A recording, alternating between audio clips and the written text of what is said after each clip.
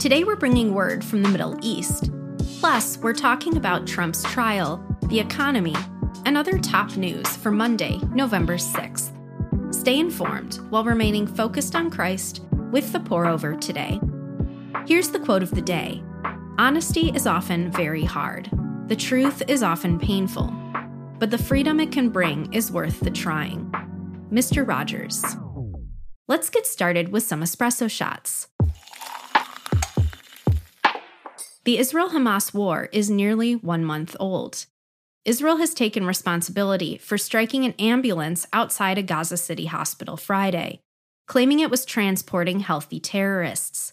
Palestinian authorities said 15 people were killed in the strike, and Hamas says it'll block foreign nationals from evacuating until Israel can guarantee ambulances safe passage to Egypt's Rafah border crossing, which closed again over the weekend. Later Friday, the leader of Lebanon-based terrorist group Hezbollah made his first public remarks of the war. He praised Hamas's October 7th attack, blamed the U.S. for the violence raging in Gaza, and left the door open for increased Hezbollah involvement. Hoping to temper the threat of regional escalation, U.S. Secretary of State Blinken met with the Palestinian Authority president and Iraqi prime minister during unannounced visits to the West Bank and Baghdad yesterday.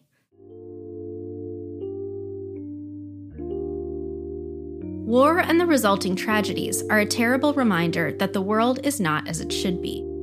Seek peace where you are, repay evil with good, and trust the Lord to end all war in His perfect timing. Romans 12, verses 18 through 21 says, "If it is possible, as far as it depends on you, live at peace with everyone. Do not take revenge, for it is written, 'It is mine to avenge, I will repay,' says the Lord. Do not be overcome by evil, but overcome evil with good."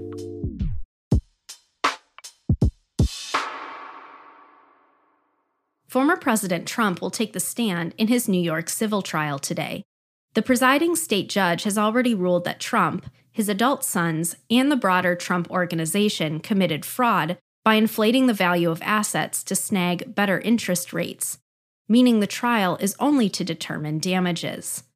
New York's Attorney General Letitia James is seeking $250 million and to ban the defendants from doing business in the state, forcing the sale of Trump Tower and other properties.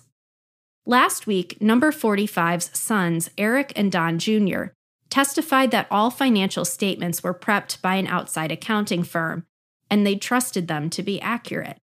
The former president's legal challenges do not appear to be hampering his 2024 campaign. Recent polls show he leads President Biden in 5 of 6 key swing states. Here's a verse to consider when you find yourself glued to your newsfeed. Seek to lead a quiet life, to mind your own business, and to work with your own hands, as we commanded you, so that you may behave properly in the presence of outsiders and not be dependent on anyone. 1 Thessalonians 4, verses 11 and 12. After 18 months of the Federal Reserve having to crank the AC, it seems the labor market may finally be cooling off. The Labor Department reported the U.S. added just 150,000 jobs in October, fewer than expected and a sharp decline from September's 297,000 new jobs.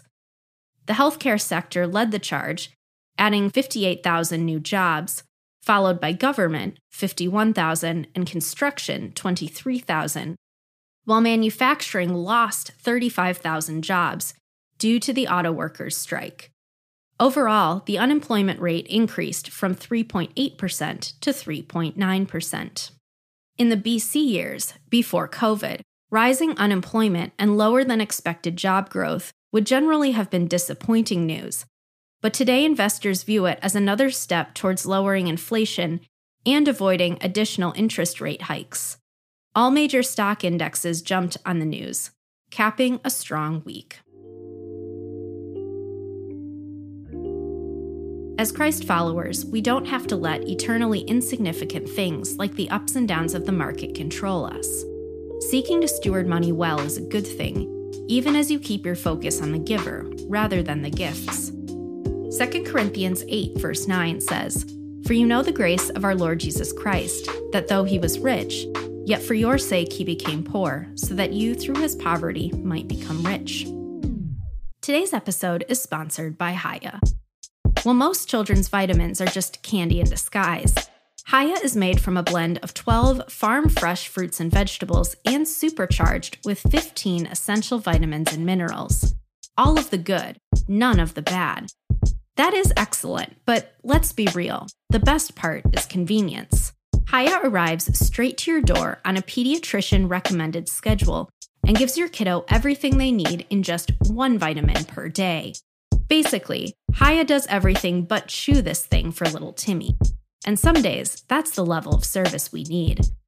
So parents, get 50% off your first order with code POUROVER when you try Hiya today.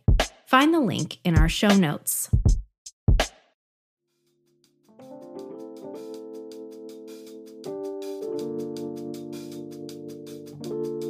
In other brews, here's a rapid round of updates. Friday night, a 5.6 magnitude earthquake killed at least 157 and injured 375 in a remote western district of Nepal. Many homes in the area are made by stacking rocks and logs and were not able to withstand the earthquake, leaving thousands of people homeless. Rescue and relief operations are underway. Friday, a federal appeals court upheld Illinois' Protect Illinois Communities Act, a ban on certain high-capacity, semi-automatic weapons passed in the wake of last year's Highland Park shooting. Meanwhile, the Supreme Court will decide the constitutionality of a Trump-era ban on bump stocks, modification devices allowing semi-automatic weapons to fire more like automatic weapons.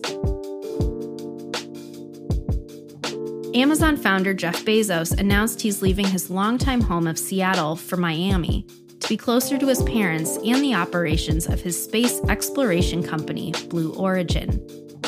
He'll live on a barrier island known as the Billionaire Bunker, where the median house price is $49.5 million.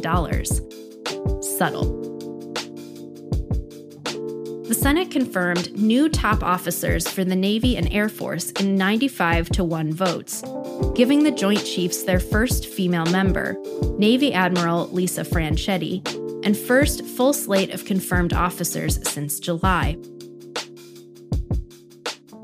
Senator Tommy Tuberville continues to oppose bulk military promotions in protest of the military's abortion travel policy, despite growing criticism from fellow Republicans.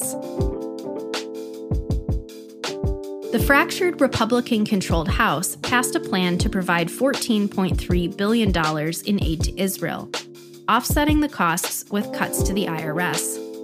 Passing anything is a symbolic victory for Speaker Mike Johnson, but Democrats say this bill is dead on arrival in the Senate. Johnson wants a second bill to couple Ukraine aid with U.S. border funding. And that's all we have for today.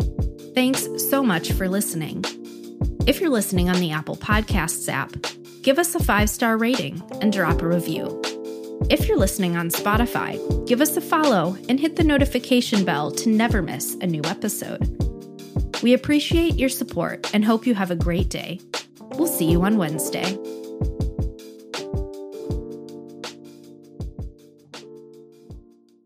Today's episode is sponsored by the Compelled Podcast.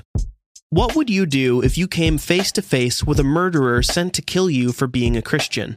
For Virginia Prodan, that question isn't hypothetical. Virginia was a small, petite attorney defending Christians in court in communist Romania, and she was really good. So good, in fact, she caught the attention of the communist regime. One day, a tall, muscular man walked into her office, closed the door, and pulled out a gun. He barked, "Shut up, sit down, I'm here to kill you." Virginia was face-to-face with a trained assassin. What happened next would surprise both of them. Listen to Virginia's entire story on the Compelled Podcast. Virginia is on episode 31, which is titled, "He Came to Kill Me." Listen on your podcast app or at compelledpodcast.com. That's COMPELLED podcast.com.